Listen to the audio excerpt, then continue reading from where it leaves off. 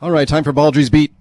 Keith Baldrey, Legislative Bureau Chief for Global News. Happy Friday. Happy Friday indeed. All right, lots to talk about here on the vaccine front. Now, yesterday, Dr. Bonnie Henry loosening some of the restrictions, right? So now saying that people can gather in groups of a group of 10. Outdoors. And let's have a listen to what she said on that. Dr. Bonnie Henry yesterday. It's kind of two families' worth for the most part. So, yes, go out and play a game in the park. Go out and have a picnic. Have a barbecue in your backyard, but keep your distance, like we used to do last summer, where we could have those events where we were not getting close enough to each other, and don't have an indoor component to it, because that's when we know it can spread much more quickly. Okay, how is this going to work here now? Well, it's going to be like what, as she mentions, like it was before the restrictions began, which was you can mingle with people outside your family unit, outside your household. I thought that was a bubble of 6. You're safe. Well, 6. that was the old Safe 6. Yeah. So that's not coming back quite yet. And again, the Safe 6 also applied to indoors, and that's again we're not changing the indoor rules here. It's simply outdoors. And it's interesting. I asked her yesterday, right off the top at the briefing, how can you reconcile easing restrictions at a time when we have 500 cases a day? Yeah. And I asked her, is it because the warmer weather, the virus is not transmitting quite as rapidly or as effectively as in the winter? Is it psychological? Is it because people might do this anyways in spring break? And she said, basically, it's a combination of all those factors. I think it's a recognition that as we get into warmer weather, it's interesting. At the very beginning, she pointed out, public health can't be too far ahead of the public in terms of changing people's behavior. You can't be way out there, and you can't be really far behind. And I think this is a recognition that it's inevitable as the weather warms up and spring break approaches, people are going to gather anyways outside. And I think it's seen as not quite the health risk that it was in the winter when the virus was spreading. I think more frequently, the virus right now is it's never really spread with any great numbers outside. It's generally in work sites for the most part. And work sites aren't necessarily outdoors with families commingling. So again, it's basically get together with your friends outdoors, have a coffee, go for a walk in the park, but don't do it indoors. Outside. Do it outside. Now, I remember, like last summer, there was a dramatic flattening of the curve last summer. And is there hope that happens again? And maybe that's why she thinks it's safer? Well, there's a hope of that, although we're still at 500 cases a day. The other wild card here, of course, is the variants of concern, the variant viruses, which in Ontario has overtaken COVID-19. The original virus, and we haven't even remotely approached that. So you mean most of the new cases in Ontario are variants? Variant cases. Wow. And that's not the case in BC. We're finding variants quicker than we were a few weeks ago because we're doing a different screening test of COVID-19. Once someone tests positive for COVID-19, a test is done very quickly to determine if it's a variant. It used to take weeks to find that out. Now it's taking a day, and that's why our numbers are up. So just one more thing on the 10, like getting together with 10 people outside. That is like, the same 10 people. 10. You can't do like a mix and match, like I'll have a picnic with 10 people one day and then 10 different people the next day outside. Yeah. It's the same 10 people. Same 10 people. And again, this is a public health order. It's going to be amended. You'll see I don't think it's posted yet. You can see the writing in the order when it's posted on the CDC website. Okay, she also talked yesterday about people asking questions about, well, what about traveling within the province, maybe to a cabin or a vacation home or a holiday? And here's what she said about traveling to a cabin. Over March break, if you are a family and you're going to your cabin and you're self-contained, that's okay. But we really need to stick to our household, stick to our limited travel. Okay, so you're saying to me off air there was some confusion over this? Well, there's the interpretation of this. The cabin, she used two words yesterday, cabin and regional. And people interpret this differently. She's been saying stick to your local, your neighborhood. Well, your neighborhood's not your cabin. So do you travel, if your cabin's in Kelowna and you live in Vancouver, is that okay? She seems to be suggesting as long as you stick to your family unit and not much else, you can do that. But again, it's a little confusing trying to interpret what that means. I mean, at the one hand, you want to stay local in your neighborhood. On the other hand, can you go to your cabin, which most people's cabins are pretty far away from where they live. And it's kind of a crucial point, isn't it, with spring break coming up and people are wondering, well, can my family go on a vacation here now? Now, keep in mind, the travel restrictions or orders are not actually part of a public health order. They're simply advisory. They're advisories. So you're not breaking any law, but you're encouraged to stay within your household if you're going to do these types of drives. I've been telling people, stick within your. It's okay in Metro Vancouver, I think, if you go from Vancouver to Surrey. I mean, is that really traveling? I think it's just basically most people's daily commute.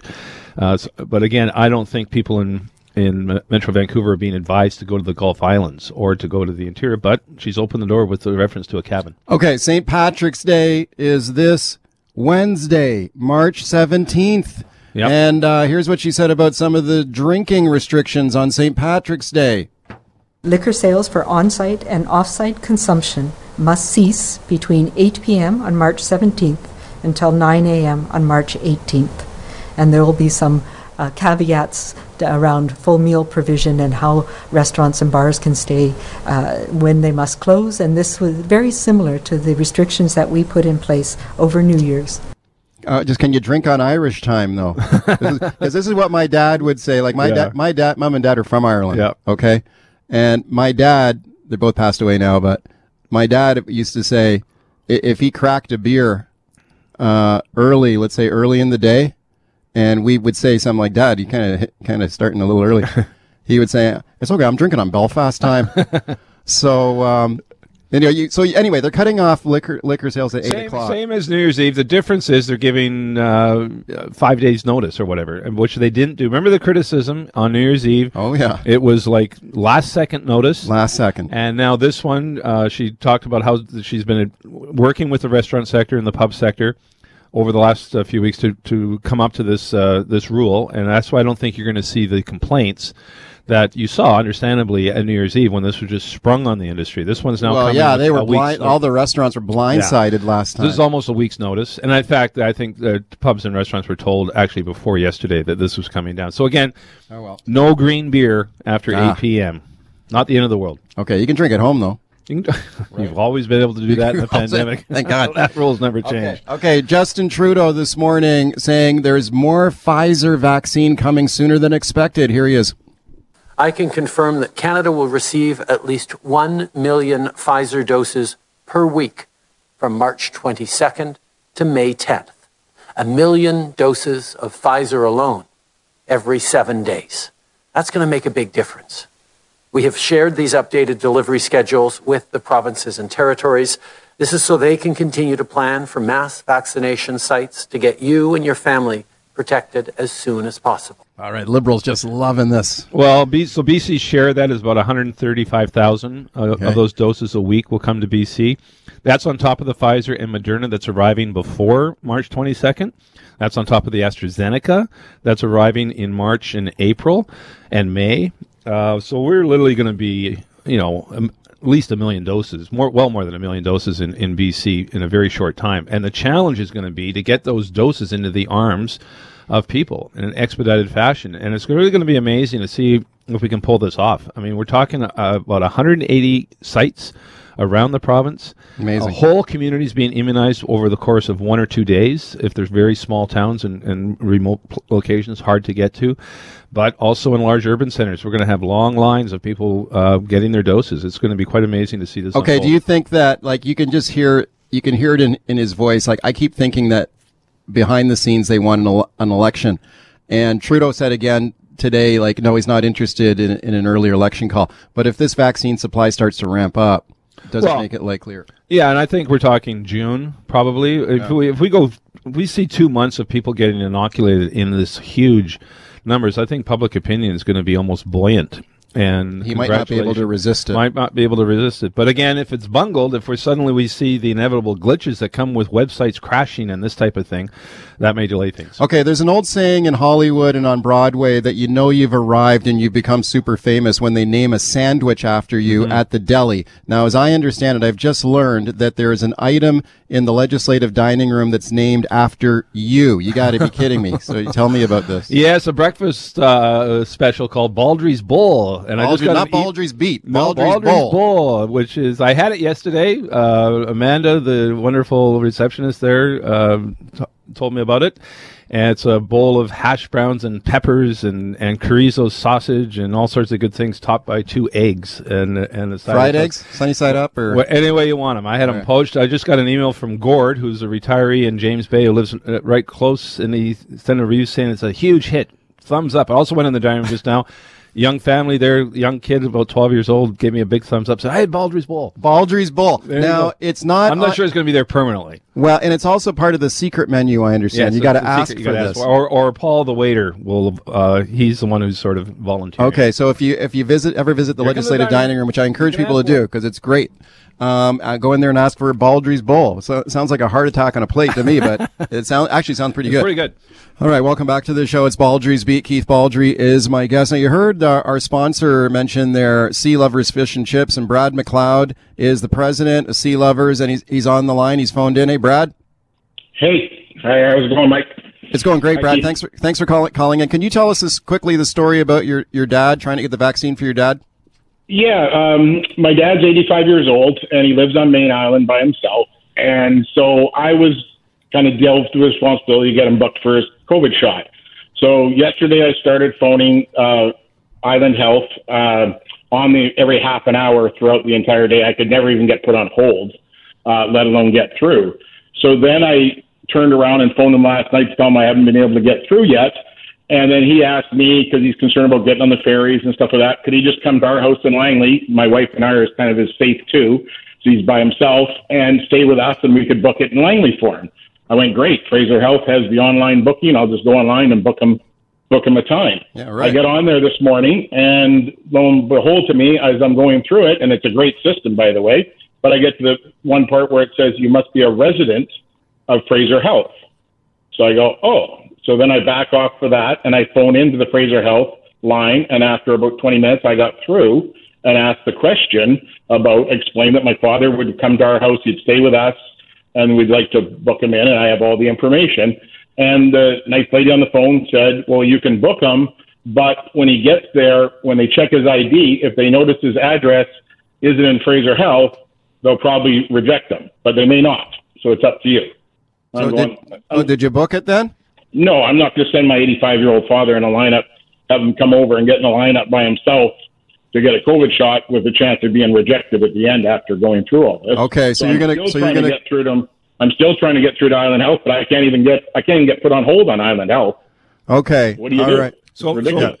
Okay, thanks. So Main Island, Brad, is one of the communities on Vancouver Island Health that's going to be immunized all at once over 1 or 2 days. They're not going to be on the age-based rollout because they're considered to be a remote community. It's more difficult to get to. You have to take a ferry, and it's a greater traveling distance. So I would expect your dad's going to get vaccinated sooner than later. But would you advise him to keep trying to get through to the phone on the phone line? Yeah, I would. I would say I do think there's a pretty good possibility that this loophole hasn't been recognized by the health authorities, that you can you actually leapfrog from one health authority and trying to get your shot. We had that woman caller, I think, early in the week who was in North Van and registered in Surrey. I've heard from other people who've done the same thing. But have they got their shot yet? And I don't think they have. We'll find out next week, I guess. So I think you probably, to go all that trouble of leaving Main Island to get to Fraser Health Authority, which is not an easy trip, and then to be told when you show up you can't get it because your residency doesn't match, is I would just wait. I think it would be kind of Island Health to come to you. I hope that they don't turn people away. Like, for people, especially in the Vancouver Coastal, who could not get through, especially on Monday when the system was so bungled on the rollout, if they gave up and said, I'm going to book online in Fraser Health instead, if they turn those people away, I think that'd be pretty bad. I think you should give the people the shot if they show up for their shot. Yeah, I mean, at the end of the day, you want everyone vaccinated, and what we've seen instances before, and people have complained about this, but it makes sense. We've had people in hospitals getting vaccinated. At the end of the day, someone doesn't show up, or we've got X number of doses left. We can't put them back. Once they're thawed, you've got to use them. Yeah. So they're putting the shots of people who may not be in the queue. Okay. Let's go to Steve on the line in North Vancouver. Hi, Steve. Hi, guys. Thanks for taking my call. Sure. I just wanted to call about the daylight savings time not changing. I can't believe that the government would ignore the overwhelming majority of people who want to stop this practice, and they dangled this carrot in front of us saying that they were going to do it, and now they've changed their mind on it. I'm just really frustrated with that.